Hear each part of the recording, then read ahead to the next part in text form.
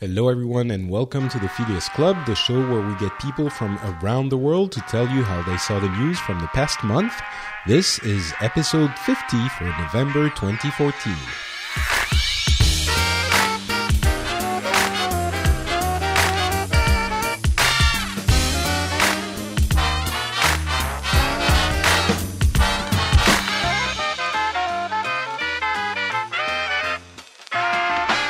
Hello everyone and welcome to the first episode of the relaunch of the Phileas Club. This show has been off the air for about over 2 years now, and I recently left my job to dedicate myself to podcasting, and I thought one of the shows I really wanted to do was this show and bring it back, and so, well, that's just what I'm doing and what we're doing together. Together with the co-hosts I'm going to introduce in a couple of seconds, but also together with you guys, the listeners, because this show is going to be supported by Patreon, and there's a Patreon that you can go check out. I'm sure there's going to be tons of links everywhere on the web pages and in the metadata of the MP3. But some people have already, before the show even relaunched, they've decided to contribute to the Patreon, which I'm insanely grateful for. So thank you so much. I hope it's going to be worthy of your support, and I hope it's going to be going for a long time now. So with that out of the way, I'm going to introduce the co-hosts and then tell you a little bit about what the show is and what it isn't if you're joining the show for the first time. So, co-hosts, we have three wonderful people with us today. The first of which is my partner in tech, not crime, but tech reporting, Tom Merritt, here from the Daily Tech News Show, among other things on the internet. How's it going, Tom? It's going well, Patrick. I cannot tell you how pleased I am that the Phileas Club is back. Selfishly, as a listener, I just have missed being able to hear it every time you do it. So I'm very excited to be back, and I'm very honored to be on the first return episode. Thank you. And you're sort of, my go-to person on anything I do, apparently, for the first episodes. Yeah, I can be your lead-off guest. That's fine. I like that. Very kind of you to be here. Of course, Tom is from the U.S., if you don't remember, West Coast, so he'll bring that perspective to the show. When last you saw me on Phileas Club, I was in San Francisco, though, so now I'm in Los Angeles. So much different. So you're going to be corrupted by the superficial reality of the movie city and industry, right? Yeah, exactly. We also have, as always, we sort of span the globe in this show, and we also have Eric Olander from Vietnam, of all places. I can't remember if you were already in Vietnam when we last recorded the show. No, like Tom, I was in a different city. I was in Paris, actually. I was the editor-in-chief of France 24, but fled the French, now in Vietnam. Running a news network out here, and also podcasting and blogging and the like. Yes, you're still focused on China and Africa? China and Africa. We just crossed 1 million downloads this week, 250,000 on Facebook. So we're moving ahead, even though I'm in Vietnam, not in China or Africa for that matter. Well, you're closer to China, I guess. So exactly. Yeah, that can help. And so thank you so much, Eric, as well. And we have Paolo, who's another returning guest on the Phileas Club. Paolo is joining us from South Africa. How's it going? It's been also forever. I can't believe it's been 2 years. Thank you very much for inviting me back on the podcast. I'm excited that it's back and hopefully bigger than ever.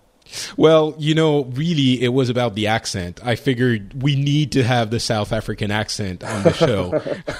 And obviously, you were the one to do it. So thank you very much, Paolo, as well, for being on the show. Before we jump into the stories, a very quick word about what the show is, and as I was saying, what it isn't. So what the show is a roundtable discussion about the world news, current affair topics that happened in the past month or so. And we try to get people from different countries, different cultures, different backgrounds from around the world and to discuss these topics, mostly the common topics that we've all heard about, with two aims. The first one is that we'll get some different perspectives on what we're discussing. So, I realize that we have a very, maybe not unified, but if you always listen to one kind of reporting, you'll pretty much get the same, maybe not the same, but a unified view on a certain topic. Even if you're listening to different outlets from the same country, you certainly won't get a completely different take on the topic, or not usually. And the other thing is, maybe sometimes we'll hear about things that are completely unknown to us and that are apparently very big deals in other countries around the world. So basically, different perspectives, different angles on stories we hear, hopefully enriching our knowledge of these events is the aim of the show. So what it isn't, though, is we're not journalists, or, well, I guess some of us are. Eric is a journalist, and Tom has a journalistic background for sure. But we're not reporting on the news, right? I don't even think we're quite commenting on the news. It's just a bunch of people getting around a table and saying, hey, here's how we perceived and how we discuss the news in our neck of the woods being the world. And of course, we can have some journalistic elements to our discussions, but it's not the primary goal. It's really to say, our media is reporting this news like that, with this angle, with this kind of discussion, and hopefully that makes for an interesting discussion on the show as well. Is that a fair assessment of what the show is supposed to be, as you guys see it? Well, that's what made it successful in the past, so I don't see any reason why to stop now, right? Yeah, I think so too. Yeah, I think you're right. We're not reporting, we're not analyzing in the technical sense, right? But we're just having a conversation. I like it. Mm-hmm. All right. So the show has been off for 2 years, so I think maybe anything in the past 2 years is fair game. But certainly there have been really prominent topics that have surfaced pretty much everywhere around the world. And I think one topic which is getting a tiny bit out of the news cycle, at least here in France, but I think warrants discussion because it's close enough to us that it's still significant, but it's also a worldwide concern or discussion. I would like to talk about the Ebola crisis. And I guess I'm gonna. I was gonna say I'm gonna start, but I'm wondering if we shouldn't let the American start and let Tom discuss how the Ebola thing. Well, you've got somebody who's actually on the continent in which the crisis is taking place, but you want to go to me first? I don't know. It seems like the Americans have been making a much bigger deal, but you're right. That's interesting. That's interesting because I actually think that from within the United States that it was way overhyped here. Considering the danger. So it's interesting that actually is the perception outside of the United States. Exactly. Tom, as well. I was in the States recently I just came back to South Africa. I was in the States for about 5 months doing some work there. And when the Ebola story broke in the media, I mean, it was, like you said, kind of blown out of proportion. And when I came home back to South Africa, it was a completely different perspective on it. So, so how was it?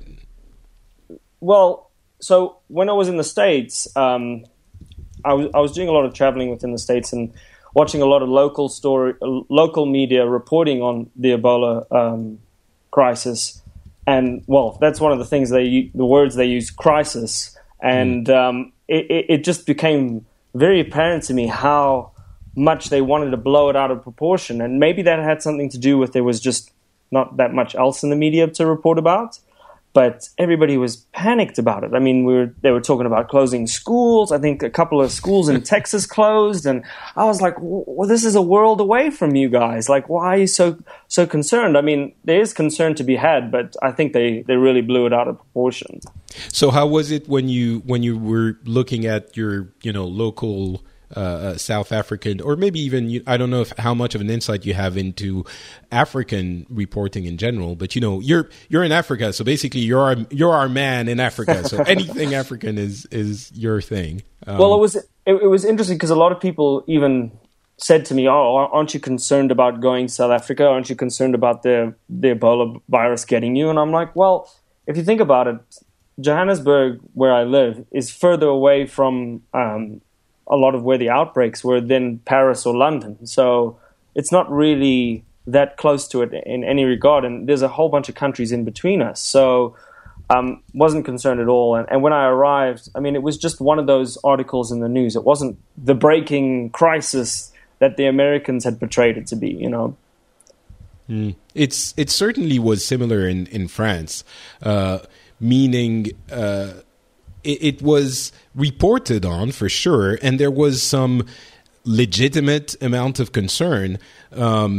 There might have been a couple of inflammatory pieces of reporting that were a little bit over the top, but I don't think anyone genuinely ever feared for their life. And I'm laughing as I'm saying it. I shouldn't be, but that's the way it felt. Like, for it here in France, we were being reasonable, looking at it, and especially knowing, there's a lot of issues of education, like knowing how Ebola is transmitted puts your fears to rest immediately. Like, when it's not airborne, you're basically like, all right, so as long as I'm not, kissing someone or, swimming around in their bodily fluids, I should be fine. Yeah, and it seems like that part of the reporting, it was completely left out of a lot of the American. But yeah, Eric, maybe. But it was. But again, this was only part about Ebola in the United States. Part of it was, though, that about the confidence in government to actually do something right. And so when the CDC started coming out and really having to backtrack on the information they were giving. And then we found out that in Texas, after we had been told that the United States was ready to deal with this, everything was ready. We had the best healthcare system in the world to be able to deal with this. This is not Liberia. That's your first, that's your first thing. Yeah. I mean, but this is the narrative in the U.S. And then all of a sudden, things go south in the emergency room in Texas, where they turned away the Liberian gentleman. When he was admitted, he was not dealt with properly, and all of a sudden, confidence in the system started to shake. And you're also dealing with the United States right now at a period in its history where it feels extraordinarily vulnerable. And so it's interesting that the narratives about ISIS conflated with the narratives about Ebola came at the same time as the elections. And so what ended up happening was, Fox News and Republicans and a lot of people kind of rode that wave of fear. And so you think it's politically motivated? No, I don't think. I think it's all. This is all a soup, and there's a lot of different things in that soup. But fear is one of the things right now that emerged from the United States when the rest of the world, where here in Southeast Asia, communicable diseases are a daily threat. It's a real thing here. You have heat, animals, and people next to each other all the time. And yet the panic that came out of the United States was disproportionate to the threat. And a lot of people, I think, as you saw in Europe. How was the reporting and the, well, I don't want to say crisis anymore, but how was the event handled in Vietnam then? Vietnam is terrified of Ebola, but understandably so, because Vietnam is a country that is, at the 50% mark in terms of wealth compared to all of Africa. So half of Africa is wealthier, half of Africa is poorer. So it knows that if Ebola lands here, it can't do anything about it. It doesn't have the resources. But they have a lot of diseases that are on that front. But in developing world countries, they're terrified of something like what's happening in Liberia happening here, because they don't have the resources. And at the end of the day, we also know that the international community will not come to its aid the same way that it would for other diseases. I mean, Ebola, look at what the response has been. It's been quite minimal relative to other diseases.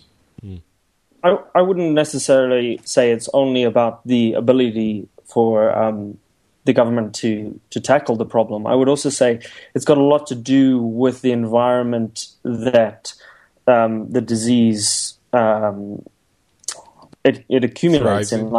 In South Africa, we've got a very large percentage of impoverished people. And it's very unfortunate, but these are the areas, these are the places that the diseases start to thrive in, because the people who are living in these areas don't have access to immediate health care. They don't have access to clean running water, So the majority of Africa lives in this state, and it's very difficult for even countries like South Africa to manage it, even though we have the infrastructure to possibly deal with it. You can't solve the root of the problem, which is these areas that disease, and I'm sure it's the same in Vietnam, where people live and a lot of diseases thrive normally, not to mention major diseases like Ebola.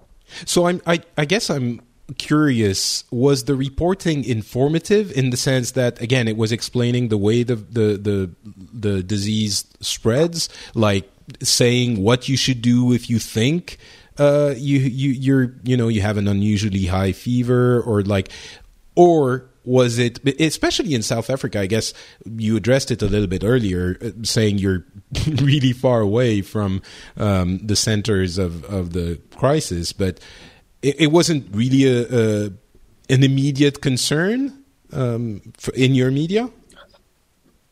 No, it didn't. It is a concern, and it is something that I think they made everybody aware of. But we already have a problem with AIDS in South Africa, so people are very aware about disease, and it's part of our education in schools on how to keep, if somebody's cut themselves, don't assist them unless you have gloves or the proper medical equipment to treat them, because you don't want to contract a disease from them. So it's not. So it's already part of the culture to be careful. Yeah, it's already part of our culture. So it wasn't blown nearly out of proportion as it was in the States, but it was made very aware. And it was interesting when I came into South Africa. They have a monitor as you walk in through passport control that is taking your heat temperature, trying to differentiate people who have, high temperature, maybe a disease or something. And there's a guy watching it. And so if the temperature is too high, the sirens start ringing, you get a dozen squadrons of SWAT people pointing their guns at you, right? That's the way it goes, right? Correct? I don't know what happens when they find somebody. No, but they've been doing that for over a decade here in Asia after the SARS crisis, that if you have a fever, you don't fly. Right. Which is not an unreasonable thing, considering that you're going to be in an enclosed tube for 10 hours, circulating air. But that's been, since SARS, they've been doing that here. So the rest of the world, in some ways, is just catching up with Asia on that front. Right. And I think we had introduced it as well a while ago, because I remember seeing the screen at the airport, but I never paid much attention to it until I saw them proactively looking, I suppose, for signs of it in the airport. But I guess in these major hubs where people are traveling in South Africa, they are very proactive in trying to discover anybody, but nothing to blow whistles and alarms off at this stage. There hasn't been a case in South Africa, so not a big concern at this stage. So, Tom, how realistic is our perception of that's completely super meta? Like our perception of the Americans' perception of Ebola is they're panicking and being completely unreasonable. Is that just us getting the most extreme examples and going those crazy Americans, they're so funny? Or is it really something that happened, as we discussed? Well, it's hard for me to say. This is always my difficulty in answering these because questions. You only watch BBC. I read the BBC. I listen to The Economist and Dan Carlin, and those are the main sources of my news and RSS feeds and this and that.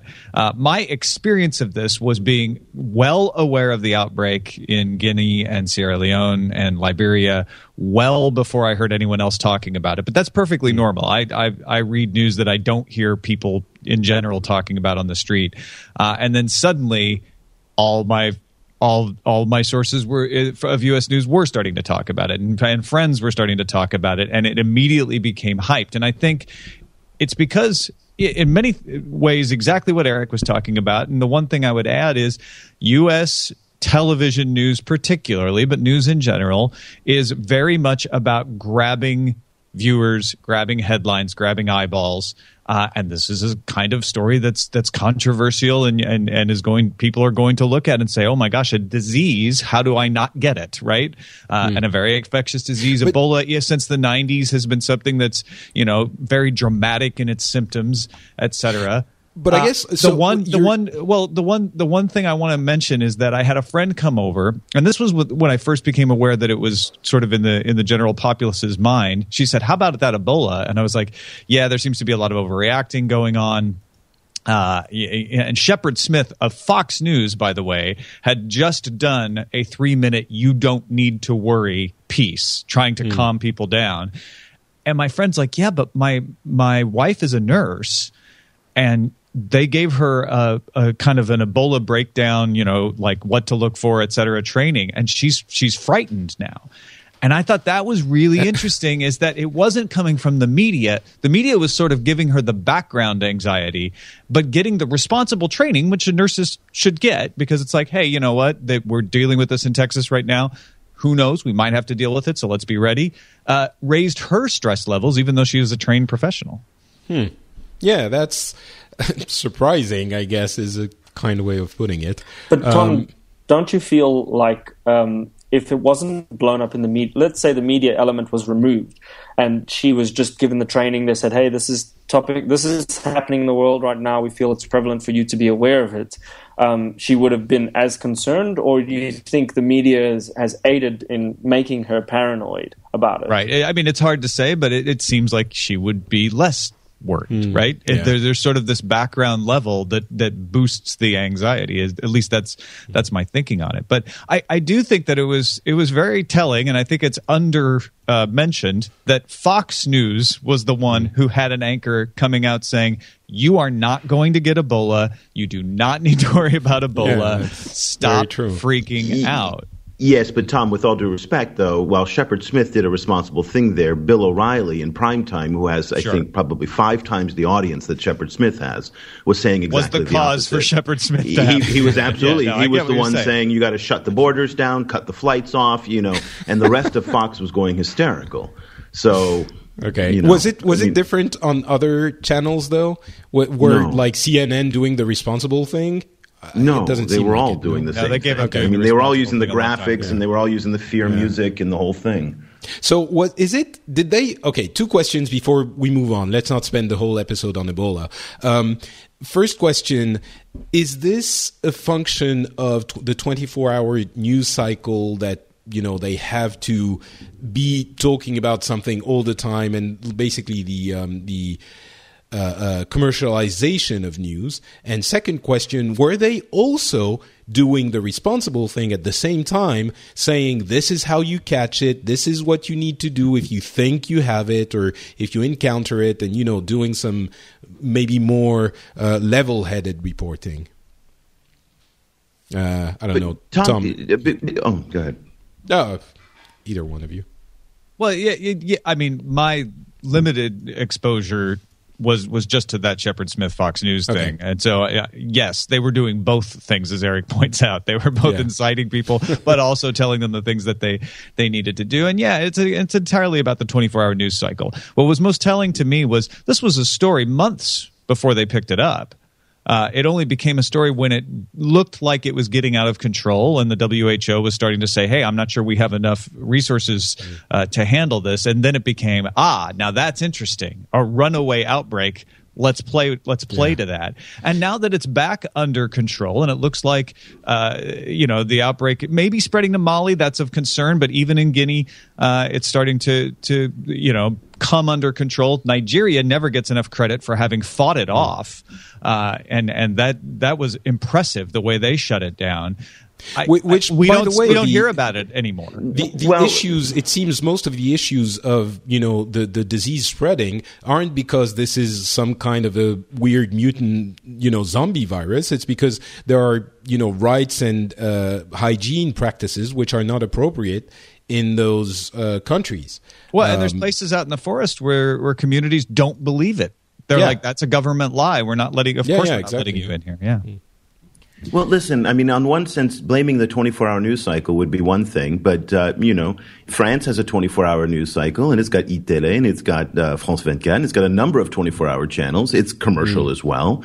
Japan has a 24-hour news cycle. Hong Kong has a 24-hour news cycle. South Africa, in fact, has 24-hour news channels as well.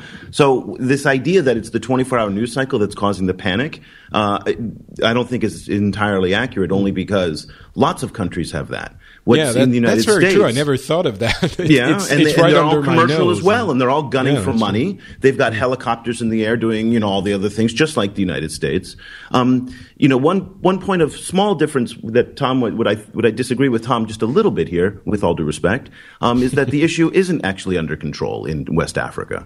Americans have gotten bored of the story. So it's not being covered anymore. The fear is gone. That doesn't mean it's under control. It just means that more Africans are dying and that they don't care anymore.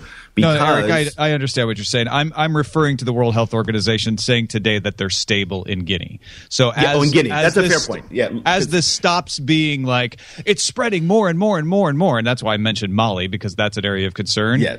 The U.S. gets bored of it. So I'm entirely in agreement with you, which is there we go. Okay. No, that's only those people are dying now. Yeah. Well, now it's back and to be fair, being it's not a big story in France anymore either, because same thing. It's gotten a little bit boring, and it doesn't concern us directly anymore. And now we know we're not all going to die of Ebola. So whatever. It's the same in South Africa. I mean, it used to be quite prevalent in world news, but now it's. I mean, the only thing that's come up recently that's happened in our reporting has really been the theft of the blood in the one transport that happened. Did you guys hear about that? No, I didn't.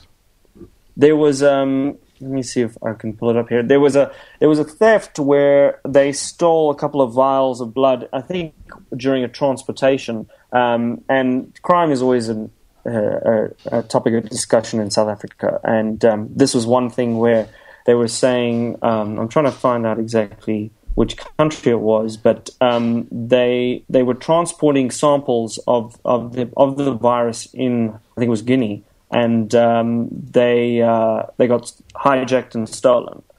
And that came up. Are you sure this isn't a trailer for the next James Bond movie? Well, it was definitely an interesting story, but and the authorities were pleading with the criminals to return the virus, and they could keep whatever else they had taken. They just want the virus back, Wow. But I don't think the gun, leave the virus. Yeah, I don't think that they actually knew what they were taking, and I think it was just probably a common theft, because what they were saying was that the transport used was just a regular taxi, and in the theft it highlighted one of the issues with how these organizations are dealing with the virus. They're using a regular taxi to transport highly contagious materials in an area that's already got issues, and so that would make it completely unbelievable as a James Bond movie. No one would believe that the organization would use a taxi. I'm looking at it. A Red Cross courier among 9 passengers sharing a taxi. Wow. Yeah. The samples. All right. Let's not spend too much time on Ebola because we have other things to cover as well. Unless someone wants to say something more. I sort of cut you off, Paolo, here. No, that's fine. Okay. All right. I'm sure we'll get a chance to talk about that again in future episodes. But for now, I want to talk about something that surprised, I think, a lot of people. And that's the fact that in the two years, the show has been off the air. Apparently, we turned our clocks and calendars back to the Cold War era, because Russia has become the big villain again. And obviously that has been a huge topic of discussion, in France. Maybe again not in the super recent weeks, but certainly over the past few months. There's obviously the issue in Crimea has made headlines, but even more than that, the fact that Putin has become very adversarial towards the West, and the fact that Russia is becoming a well, I'm jesting, I'm joking with the Cold War thing, but it's not completely inaccurate. There is a feeling that it might, if the situation keeps going like that, we might find ourselves in a world structure with Russia and a few of its allies being against the entirety of the Western world.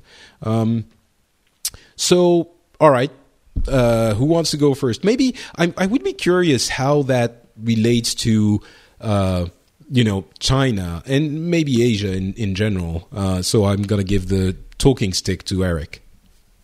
Well, it's very related to China. I don't agree with this whole narrative that we're hearing about going back to the Cold War. And it's something very simple, convenient. It feels familiar and comfortable for journalists and the public to kind of, warm up to a fire and feel good about, because that was a war that we understood and that we felt good. And it was one that we won, too. So that's a narrative that we also like. Unfortunately, it's a lot messier and much more complicated than that. I think what it reflects is the multipolarization of geopolitics. That is, we're seeing the end of the American era of global hegemony. We're seeing the end of the era of American supremacy. America will still continue to be a superpower, but it will be one among many different poles around the world. So what was interesting earlier this year to kind of think about how this is manifesting itself is that within 1 week, the same week, two Chinese J-21 fighter aircraft went up to an American surveillance plane and showed their belly, which is a very aggressive maneuver to show that you have armed weapons on the belly of your plane, and then they pulled away. In that same week, Russian fighter jets did something very similar in the Ukrainian area, where NATO jets were flying around.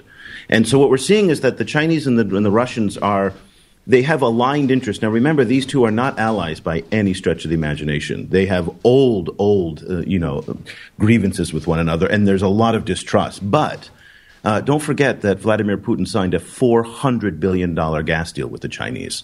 So he's insulated in many ways from a lot of the pressure that's coming from the West. However, what he's not insulated from financially, yes, yeah. At least from the Chinese, who will suck up as much of his natural resources as they can sell. That being said, he didn't bank on oil being at $75 a barrel, and that's really going to be a big challenge for him. But the Chinese and the Russians are pushing the system away from an American-led system as fast as they can. They want to change the rules of the game. They don't believe that the rules of the game are in their interest right now. And China, certainly as the emerging economic superpower of the world, becoming the number one economy next year or the year after, depending on what statistics you look at, wants to change everything about the system. And the Russians are going to take advantage of that. So how is it looked at in Vietnam? Or, if you have a view of Asia in general, I realize how silly that is to say. This is right in the middle of it. I mean, Vietnam is a country that, gets most of its weapons from the Russians, but at the same time is confronted with, real tensions with the Chinese. In the past year, the Chinese, have been trying to push into the South China Sea and to really push the Americans out of the South China Sea area. And the territorial disputes here are real. And this is something that most Americans and even Europeans are not focusing on.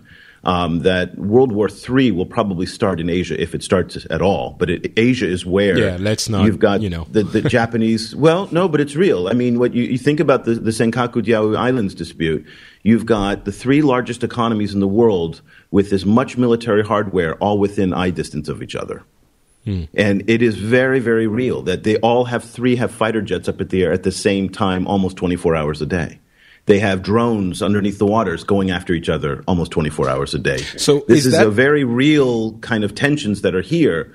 And that's what's on the news. Like it's, hey guys, it's all that's on the news that's out here. I mean, this is the most sensitive issue out here, the territorial disputes. Now, at the same time, United States and Vietnam are getting very, very close to each other. The Vietnamese are buying subs from the Russians. The Vietnamese are cozying up with the Indians against the Chinese. But at the same time, the Chinese are developing their relationships in other ways. They've launched the Asian Infrastructure Bank to displace the Asian Development Bank and U.S. and Japanese power in this part of the world. So many different pieces of the puzzle are being moved right now. And Putin is taking advantage of that we're in a very unstable phase of global history. And the United States is impotent in Ukraine. The United States is impotent in so many parts of in the South China Sea to do things. It can't go into these places. It's not going to launch a shooting war over Ukraine with Russia, and everybody knows that. Go ahead, Paolo. Well, I don't think the United States is willing to get into a war with anybody at this stage. I mean, the stuff that's happened in the Middle East has kind of, left them a bit bumped and bruised.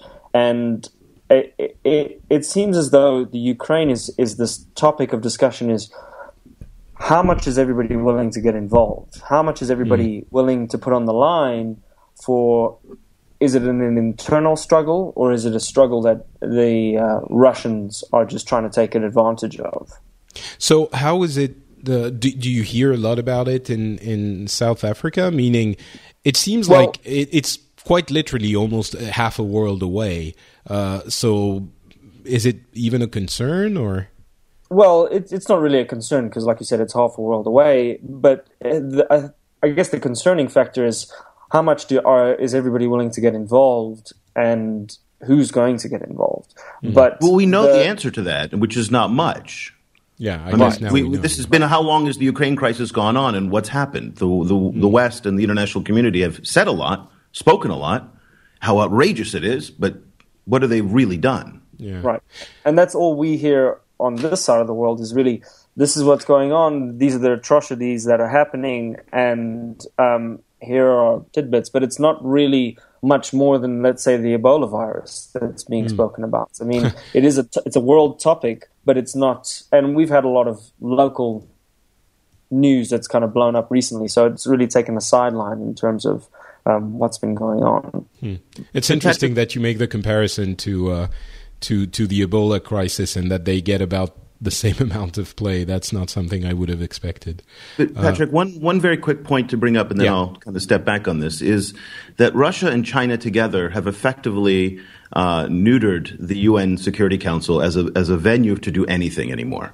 So that there's no more ability to be able to get any consensus on the UN Security Council. So the United Nations as a body to handle a lot of these disputes is now on the sidelines, whether it's Syria, whether it's Ukraine, whether it's even things like Ebola.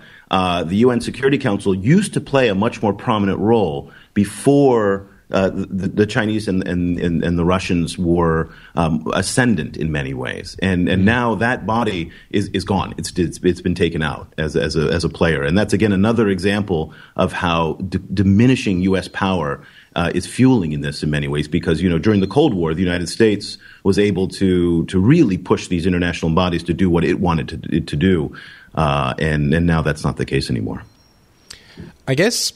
From looking at it from France, it's also so my wife is Finnish, and obviously, well, not obviously, I didn't know that before I married her. You didn't know she was Finnish? I knew she was Finnish. I didn't know how incredibly I don't want to say afraid, but important Russia was to Finland, because I didn't really know Finland all that much. I'm checking that she's not right here listening to me, so she can't,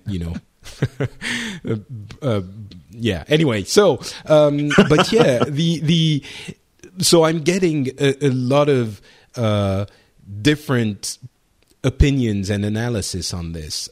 From France, it's kind of like looking at it cautiously and kind of not really throwing our hands up in the air, but as you were saying, Eric, it's not like the UN can do much. It's not like the EU can do a lot. And at the same time, it's if we don't let Putin have this, if we take a strong stand, and I don't know how much of this is actually relayed everywhere. But looking at the situation in Russia, it's not easy to see what alternative to Putin there is. Partially because he's silencing all of the opposition, but the oligarchy is still very much in play in Russia. So just thinking, well, Putin is crazy, we have to, get rid of him. And that by the way, that wasn't a view that I think anyone had until a few years ago. On his first presidency, he was a lot more, he seemed a lot more reasonable. But now there's this idea that he can't, he's veering towards a little bit more of a old Russia kind of attitude. But we don't think there's anything we can do if we replace him. That's thinking that we could, You French people are as hypocritical as the Americans are, because on the one hand, you will sit there and say how awful it is that he's violating human rights and that he's invading other countries. But at the same time, would you please buy our warships? Because we have a jobs program. At the same time, really need your low-cost gas we bought locked into long-term contracts. And so they don't really mean it in Western Europe, particularly in France. And so that's, to me, a little bit of the duplicity of all of the kind of shock, horror coming out of Western Europe, which is they can't do anything because your apartment tonight is being heated by Russian natural gas. That's the awful, painful reality that we're dealing with, or maybe Tunisian natural gas, but still, nonetheless. Yeah, a little bit less in France. I think we have a little bit less of that, reliance on foreign energy in France, where it's still important, but not as much in other as in other European countries. Mostly because we have. If Germany had to pay, huge amounts of natural gas, that would have a direct effect on France. Of course. But the other side of the thing that I get from my Finnish half is the concern that you shouldn't poke the Russian bear too much. And there's another thing which my wife keeps telling me, which I'm not sure I understand quite yet, which is the West really does not understand Russia. And that's a failing for managing this crisis, and it's a real impediment to actually trying to find a solution, because Russia is a country that is very old, that has a very important, history and culture, and that seems trivial to say, but there's a lot of misunderstanding. We're looking at Russia and thinking, well, we wouldn't do that, or we wouldn't take it that way, or we wouldn't. But it's really not a productive way of looking at it, because within Russia there are reasons, there are dynamics, there is pride, there is all of this coalescing together that makes, and of course a lot of other issues. I mean, for sure Putin isn't a saint, but he is getting some support when we, looking at it from here, would probably not be supporting someone like that. So there's that as well, which is very personal, and I think also fueled by the fact that Finland is a lot more afraid of Russia than the rest of Western Europe. So I studied Russian language for 3 years in college. I forgot about that. Yeah. And the one thing that you just said that struck a memory from me is this narrative in Russian history, and from many of the Russians that I talked to, about Russia having a bit of an inferiority complex / superiority complex with Europe. Yeah. Where throughout its history, it was constantly wanting to be seen as important in Europe, but then at the same time wanting to be seen as more important than Europe. Like, we are our own thing. We don't need Europe to be important. We are Russia. But at the same time feeling like, but we should also be considered just as important as France or England. And the sort of fascination with French culture, especially in the Tsarist era of Russia. And I think that's why you see a lot of this hankering in Russia for the old days. And Vladimir Putin is a consummate politician. He plays to that. He's like trying to call up the good things from the era in which the Soviet Union was at least felt like it was riding high and the most important power in the world, and saying we are returning to that. We are a strong Russia. And I think that's one of the misunderstandings, at least in the media. I don't know how much of a misunderstanding the government actually has on this, but in the media, that narrative is lost. So, talking about the media, how much of CNN and Fox News reporting are, Cold War is back, the devil Putin is coming to take your children, and that kind of thing? Yeah, I don't know, but that seems to be what I hear. I mean, from my perspective, the most interesting reporting or commentary, it's not really reporting that I've heard on this, was from Dan Carlin's Common Sense. And he was talking about how that is the narrative that he keeps hearing in media, which is Cold War. And he said, this isn't Cold War. This is World War I. We have a lot of powers, not two powers. And we have a lot of interlocking alliances. And to me, and this is not what Carlin said, but to me, China and Russia feel a lot like England and France. Two historical enemies, well, and maybe enemies is too harsh a word for Russia and China, but not necessarily friends, who are sort of being moved into an alliance of convenience in some ways against, an older power, Europe, that was, broken for a while during World War II, like Germany, but is now reunified and getting stronger.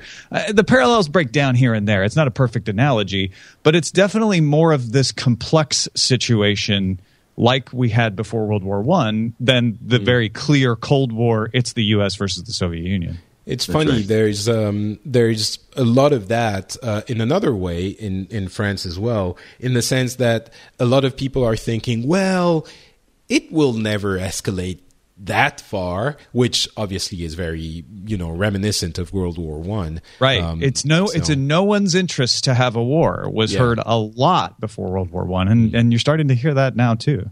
Yeah. All right. But sorry. Oh, go ahead, Paulo. I'd have to agree with what you were saying earlier, Patrick, where you were talking about... Oh, thank you. Please keep speaking. I don't think the West really does understand how the regular Russian feels about what's happening in the Ukraine. Because us as...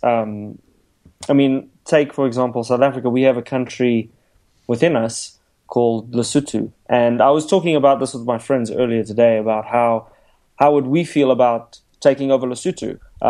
It's a small country within us, and I don't know if people would. And obviously, it's a very different analogy. But how would the people of South Africa react to taking over a small country that people don't really want to get into a war about? And the feeling I met was very indifferent. I mean, people would be like, a lot of the people I talked to said, yeah, it would be great because then it would be part of South Africa. We'd be able to build infrastructure, take care of the country, because it's in a bit of an unfortunate situation, that country. And I don't know if that translates to Russia. Do the people generally think, yeah, it's fine, like it's just something that should be part of Russia again, or are they trying to, like Tom saying, build back the old Russia, the way it was before, take back all the old countries that were part of the Soviet Union? Yeah. Well, there's a little bit of pride for sure that plays into it, and there's certainly people from within the now annexed old Ukraine that felt, well, we're Russians, we want to be Russians again. So, there's a predominant Russian population, and some people point out that that's a lot of the reason for that is because of Stalin. But in the eastern part of Ukraine, it's heavily Russian, and Crimea was part of Russia until Khrushchev gave it to Ukraine. And it was also part of Turkey. In fact, there was some interesting articles that came out when they first annexed Crimea that said that an old treaty between, I think, the Ottoman Empire and the Russian Empire allowed Turkey to go take it back now that Russia had taken it from Ukraine somehow. Thankfully, that didn't happen. Yeah. It's another thing I guess we can mention as we're moving to another topic is the fact that in France it did spark a few other debates about sovereignty and in the case of, the Basque, I don't know how you say it in English, Pays Basque in French is Basque country. Basque. Basques. The Basques. Okay. The Basques, who would have a similar claim. Basically, they're saying, well, we want to be independent. Who are you to tell us we can't be? In the same way that, when you say, well, there are, the people of a certain part of Crimea want to be Russians, there should be a certain amount of autodetermination in there. And so when you look at this and apply it to the Basques, they're like, we don't want to be in this stupid French country. Let's just have a vote. And if we want to be independent, then you have to let us go. Obviously, it's never going to happen, or it would be very surprising. But that came up as well. Talking about nations and sovereignty and moving from country to country, that link is tenuous at best. I think the last and most current topic I want to tackle is the issue of nationals leaving their own country to go and join the jihad in the Middle East. And that has been a very hot topic. Well, I guess I shouldn't say a very hot topic. It's been discussed quite a bit in France and in French media, but maybe surprisingly not as in a super inflammatory way. It's been met with... so if you don't know what we're talking about, there are a lot of people, well, not a lot, but dozens of people, maybe even more, leaving France and other countries as well to go fight the Islamist extremist jihad in Syria and other Middle Eastern countries. And that is something that for some reason the country is waking up to now. It's been going on for, increasingly in the past few years. It's always happened, but now it's become a topic of concern, maybe because of the renewed media exposure of ISIS and such groups, because of their very public and graphical actions. And not the most surprising, but France has a very large Maghreb, like Northern African population, because of what happened after World War II and the links with colonial empires and the fact that we got a lot of people from those countries to help rebuild the country actually after World War II. And so it wouldn't surprise a lot of people, maybe not correctly, but it wouldn't surprise a lot of French people to hear that some of these kids now that are second or third generation Arabs are for cultural reasons, a few of them get enrolled in extremists groups and move to the Middle East to fight the jihad. Not that it's, it wouldn't necessarily be a racist way of viewing things, but it wouldn't surprise people because of the cultural heritage. They would be more subject to these kinds of things.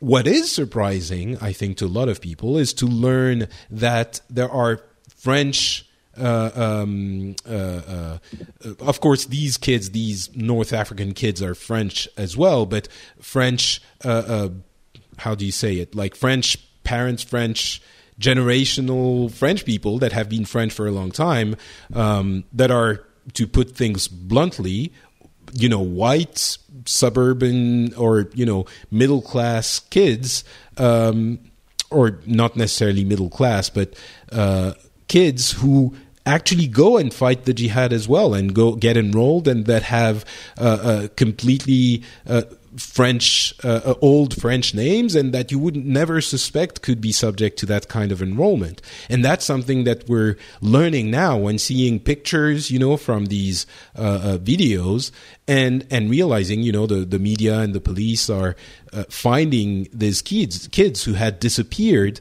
and seeing kids being stopped at the border. They take a plane ticket to again, Syria or other countries, and they're being stopped at the border. Sometimes they go through and we see them and they're like Maxime something, or that is even more surprising than everything else, I think, for the French. And again, it's not being covered in an inflammatory way, but certainly it's surprising to a lot of people. And we are wondering what we can do about it, why it's happening, because there's a lot of disbelief and lack of understanding. Like, how could this happen, and what can we do to fix it?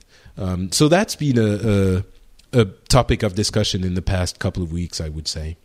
Patrick, I think this has been much more prevalent in the media, where people have come from and gone and joined these organizations.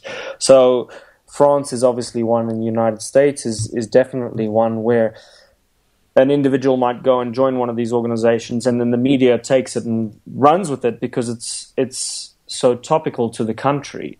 But in South Africa, that hasn't happened at all, and it really hasn't been a part of our reporting at all. It's funny because coming from when I was in the States, I mean, it was obviously a hot button topic, like you said, but coming here, it was a non-issue, and I thought that was really interesting. And it's because it hits home with people who are in their country, right? You're from France, you know what it's like to be in France, and then you see someone leaving that place to go join one of these organizations, so it kind of hits home for you. Sure. Whereas somebody who's I don't think there's any South Africans that I know of that have joined these organizations, even though we have a decent sized Muslim population. I don't think anybody has gone there from South Africa, and maybe which if I think did. It's fair to say often the Muslim organizations and these extremist organizations don't have a lot in common. They don't have a lot to do with one another, yes. Right? Before we go to Tom for the American perspective, I'm curious about Vietnam. There's not much. It's not really there's really no connection to Vietnam whatsoever. And in Vietnam, this is not an issue that they follow very closely. China's a very different story, though. There are Chinese who are participating in ISIS and who are doing the same thing as the French. And I think a lot of people forget. Well, wow. See, again, you have that surprise. But think about that. 50% of all Iraqi oil goes to China. Think about the fact that the Chinese are very, very tough on Muslims in Xinjiang province. Both Al-Qaeda and ISIS have identified China as a same level of enemy as the United States because of the heavy oppression and crackdown on Muslims in Western China. And the Chinese interest in the Middle East and in the Gulf zone particularly, and in the ISIS areas is very, very pronounced. Chinese special forces have been deployed there. Again, China has an oil footprint now that is as large as the United States. In fact, I think even larger than the United States now in the Middle East. So China is a very important player in all of this, unbeknownst to most in the West, who, again, one of the problems I think you're reflecting in many ways is this kind of lack of self-reflection that we have in the United States and in Europe, of being able to look at our own cultures and see shortcomings in the cultures that are driving so many youth. So you say, well, how could these young Frenchmen, abandon their suburban white, lower middle class life? Well, in a society that has 25 to 35% youth unemployment and really no prospects for youth employment, where you're not going to be richer than your parents, where your professional and career and academic opportunities are really very, very limited, where the banlieue in Paris is filled with nothing but hopelessness because they can't get jobs. And then yet the French media and the French narrative is, well, quelle horreur. How could they possibly want to give all this up and go to fight? And at the same time, taking into account that ISIS has been so good. I mean, awesome in their marketing, in their social media techniques. It is, and really, they have evolved marketing to a new level in that way. You see the production quality on their videos. And I don't say this out of necessarily flattery. I say it out of admiration in their ability to convey and to recruit. And in some ways, my last point on this, for the tech journalists here, who, I've got two who are incredible. This is a classic question of order and chaos. And order hates chaos, and ISIS is chaos. ISIS is what Linux is to IBM or Microsoft. Really, it is. And they can't fight it because there is nothing you can do. Yeah. It's an amorphous... Different consequences, but same disruption. I get what you're saying. But it's very disruptive. And yet the established kind of dominant players in the industry they can do anything they want, but they can't kill it, because ISIS at the end of the day is really an idea as much as anything else. And I'm not saying that in support of them, but it's very hard to kill an idea. For sure. And I think it's super important to understand what it is as a whole, period. Tom, the American perspective on this. Yeah, I was joking before that we invented this story back in the 90s because even during the Clinton administration, there was a lot of talk about terrorism and Islamic terrorists, and there were stories being done about American boys, always boys, going over and joining them and being brainwashed. And that's kind of by the way, there's a lot of girls doing it as well, by the way. Just wanted to mention this because it's true. The image we have is boys going to fight, but there are a significant amount of women also. Yeah, because that's always the way the story is told. It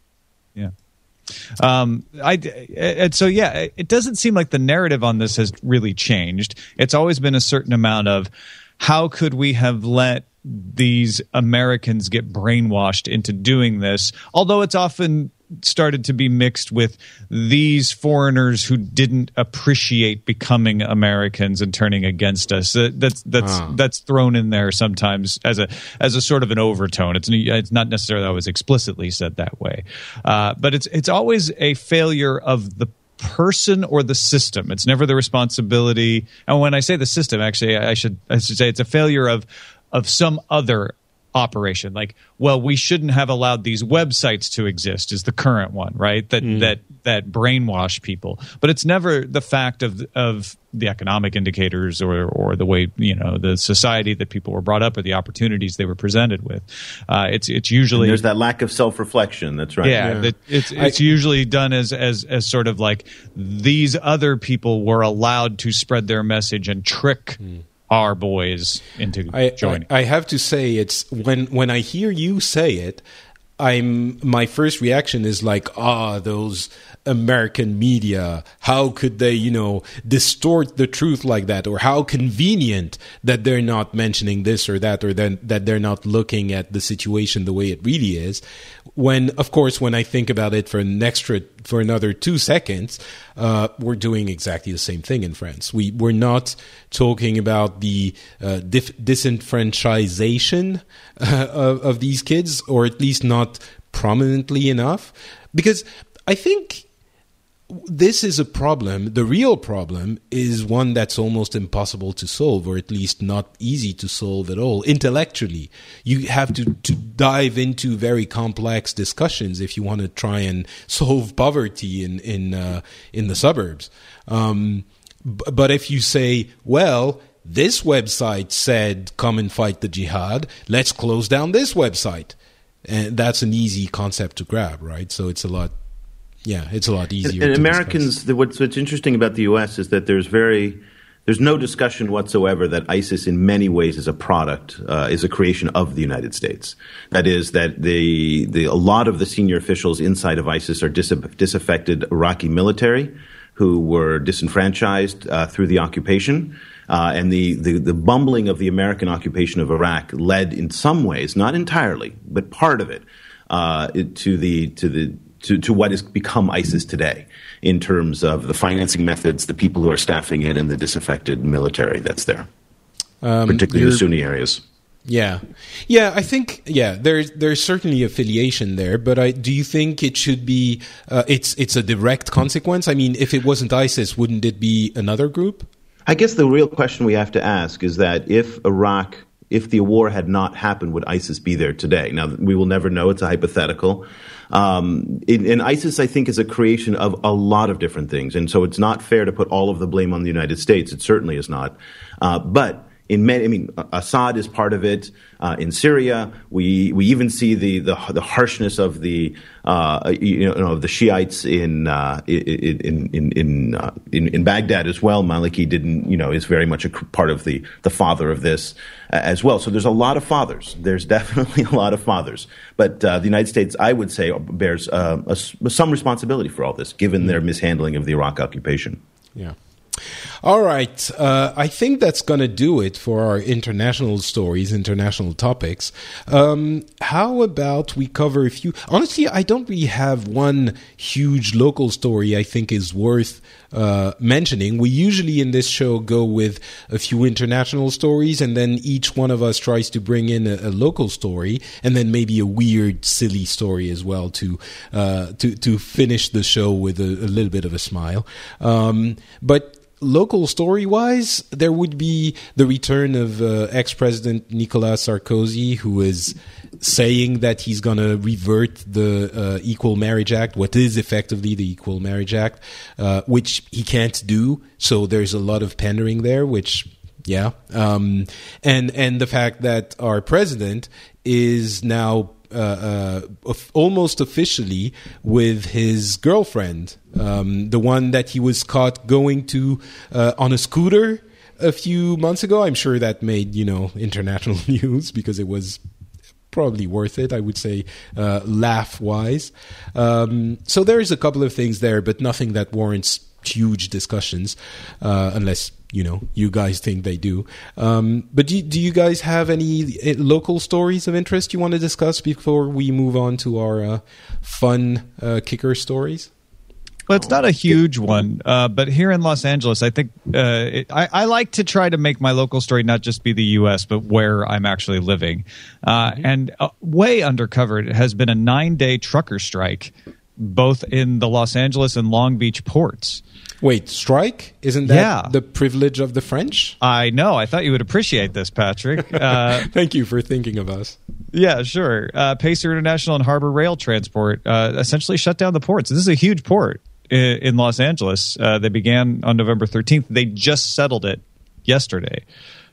So, I don't have much to say. I haven't dug into the story, but it's something I've been kind of keeping an eye on, because if it had continued to go on, it would start to have actual effects on people's lives that were noticeable, especially during the holiday season. And it really just was ignored as a story. It's funny. I think there's a lot of preconception that the U.S. doesn't have unions and doesn't have strikes. I think in Japan as well, there's a lot of people think, well, they never strike. They never, when they go on strike, they put this little armband that signifies we're on strike, and that's so silly. I'm talking about the perspective from France because, as we pointed out, striking is a daily sport here. But in the U.S., the unions are strong, and they do go on strike from time to time but the unions are, at least that's the way I see it, they're a partner that you have conversations with before the lines of communication break down and you have to go on strike, rarely to express your discontent. Whereas in France, it's been getting better, but strike is very often not the first recourse, but one of the first recourse. Like, you go on strike, you pull the trigger on the strike a lot more easily than you do in the U.S., but it doesn't mean that it doesn't happen or that there aren't unions in the U.S., right? Yeah, and it was really interesting was that the dock workers union did not go on strike, but refused, basically turned away trucks from the two companies that the truckers were striking against. Funny.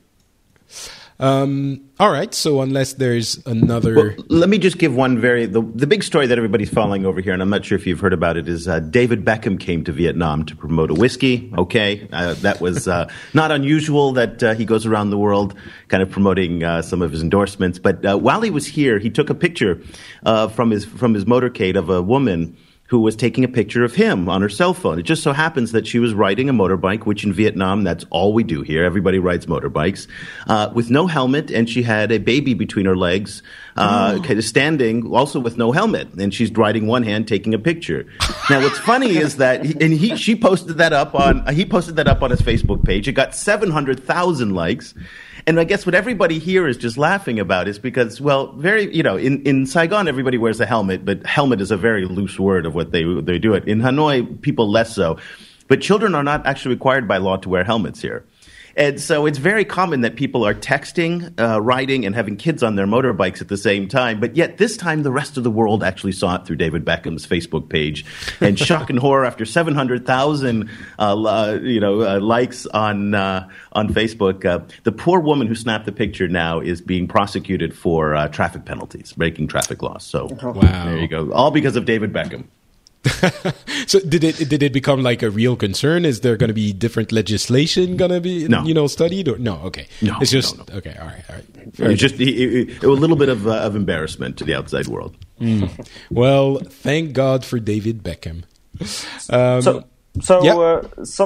There's been obviously a lot of hot button topics that have come out of South Africa recently. Obviously, the Oscar Pistorius case. There's the minor strike case. And Shirin Divani, which is another murder that's happened in South Africa. These have all been very hot-button topics. But one of the big ones in South Africa at the moment is, and it's been an ongoing thing, where the president, Jacob Zuma, had used government funds to improve his house to do renovations, and he spent about $20 million to do the renovations.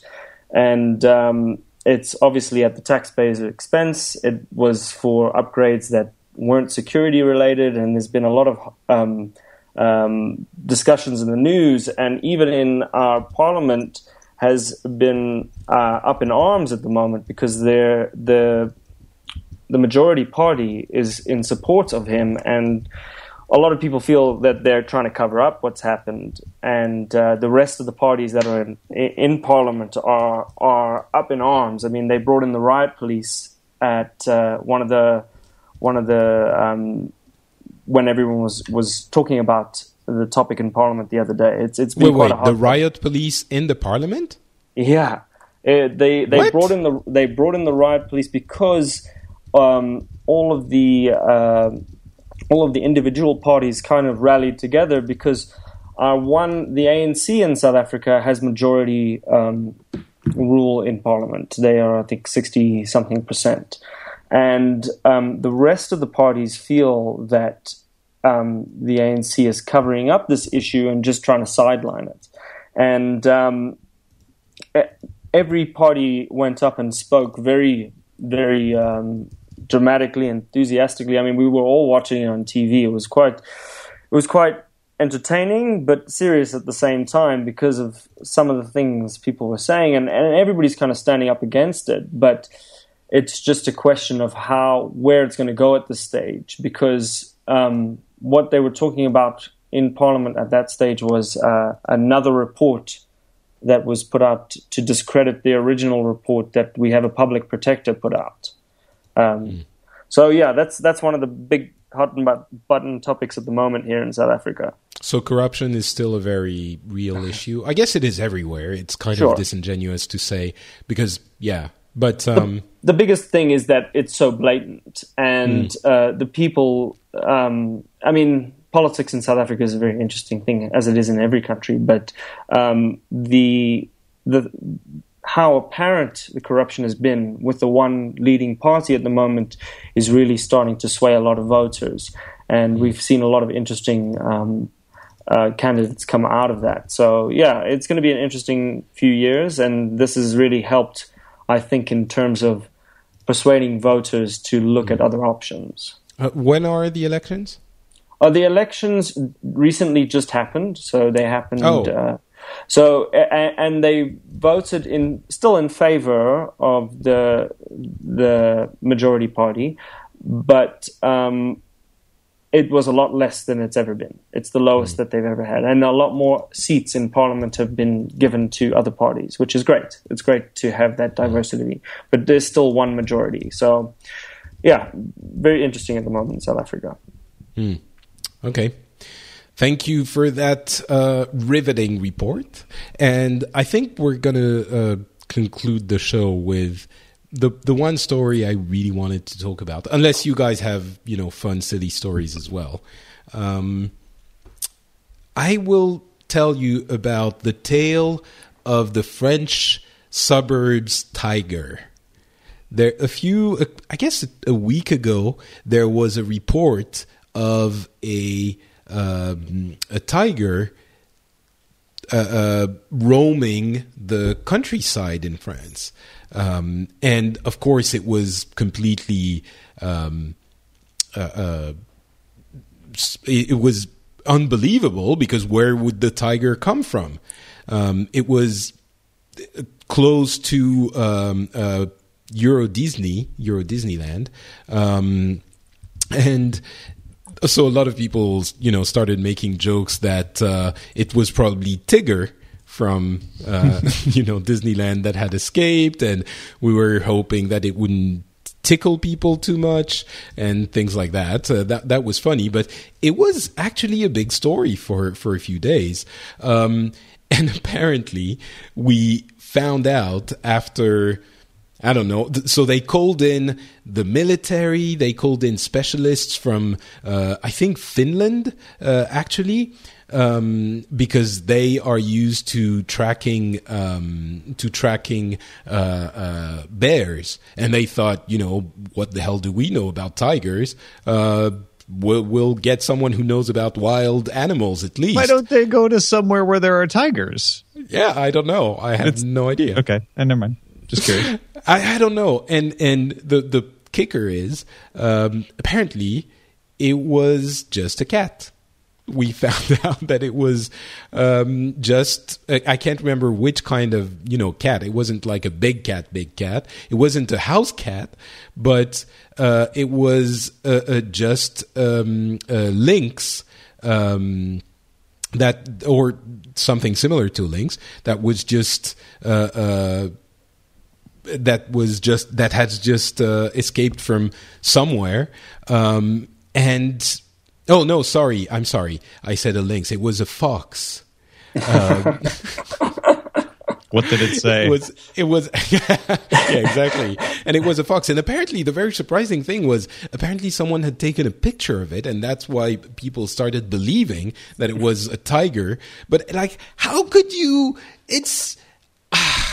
So the military was brought to attention for a fox that was roaming in the... Exactly. And we flew in some experts from Finland to get the freaking fox. So, yeah, there you go. French efficiency at its best. So we haven't heard yet if the fox was on strike for something. So we had a similar thing happen in South Africa a couple of years ago. Except it was a real tiger who ate people, right? It was a real tiger.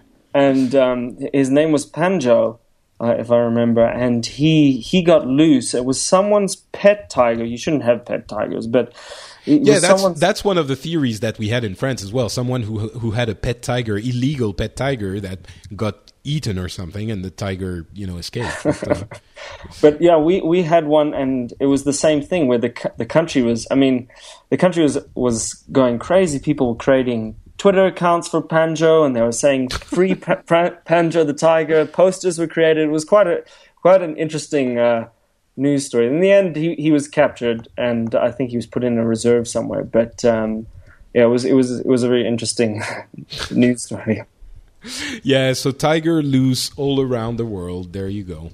We've got coyotes all over the place here. Oh, maybe we could have called you got bobcats guys down there too, don't you? Up in the hills, they're bobcats too. Yeah. That's a real, they can do damage. Not that a fox can't do damage, but usually we just ask what it says and it goes away. All right. Anyone else, or should we put this show, bring this show to a close? Right. I think that's going to be it. That was a fun episode and serious as well. Absolutely. Yeah. Thank you. Thank you so much for being on. Please tell the audience where they can find more of you guys on the internet, or, somewhere else if you want to. Let's start with Tom. Sure. TomMerritt.com. It's spelled with 2 R's and 2 T's. Actually, 2 M's, because it's all run together as one word. And that has all of the things that I do, the books I write, podcasts I do, and, of course, Daily Tech News Show, dailytechnewsshow.com, where Patrick is a contributor once a week. Yeah, there you go. If you want your shows, your tech news on a daily dose, that's where you should go. Eric, how about yourself? Yeah, the best way is to head over to China Africa Project, all one word, ChinaAfricaProject.com. That's the website with, we're just launching a brand new newsletter, a weekly newsletter, with our blogs, our tweets, our podcasts, everything all that comes out once a week. But we also have a very, very dynamic Facebook page at facebook.com/China Africa Project. Again, about 250,000 people, mostly from Africa and South Asia, but all over the world, kind of having a great conversation every day on what the Chinese are doing in Africa. And finally, we have a podcast, myself and Cobus van Staden from Wits University in Johannesburg. We get together twice a week and do a podcast on the latest issues, doing a lot like what we're doing here today. So look for us on iTunes. Just look for China Africa Project. And you can follow me on Twitter at EOLander, EOLANDER. And Patrick, just congratulations again for the show being back up, and really just humbled and honored to be here today. Oh, thank you so much. I'm honestly, I'm so happy that I could bring the show back. So, yeah, I'm really, really, really glad to be back on the air, which I'll tell a couple more words about in a second after Paulo has had a chance to tell us if he's doing something on the internet or not. Yeah, well, you can find me on Twitter or Instagram at Josie Paulo. And yeah, that's the best place to find what I'm up to these days. Yeah, that's the best place to... Josie Paulo is G-J-O... Z-I... there you go. P-A-U-L-O. J-O-Z-I, Josie Paulo. There you go. All right. Thank you very much, Paulo. And as I was saying, I'm super excited to be back on the air. And it's really a show that I think is both something really strange and incredible, because it talks about important topics, and we have even sometimes a little bit adversarial conversations. I mean, I didn't mention Turkey in the beginning. Turkey was a very prominent co-host of the show. He's not on the show yet. Maybe he's going to come back at some point, but he's very busy. But we'll see. Maybe we'll get him to come back. But especially with him, we had lots of fun adversarial conversations, and I think we've been true to that heritage here today, and about super serious topics. But at the same time, we're keeping, we're remaining friendly, and we're staying friends, and we're having fun discussing these.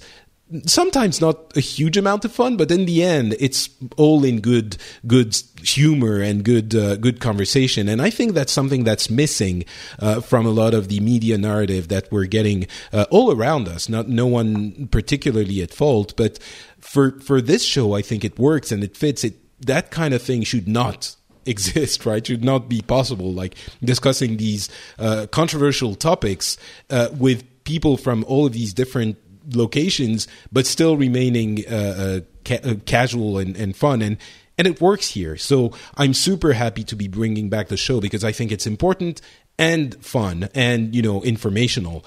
And so if you, dear listener, agree, and if you think that's an interesting show, I'd encourage, because now I'm a professional podcaster. My activity online is where I get my revenue from, and so I launched a Patreon, which is a type of crowdfunding for the show.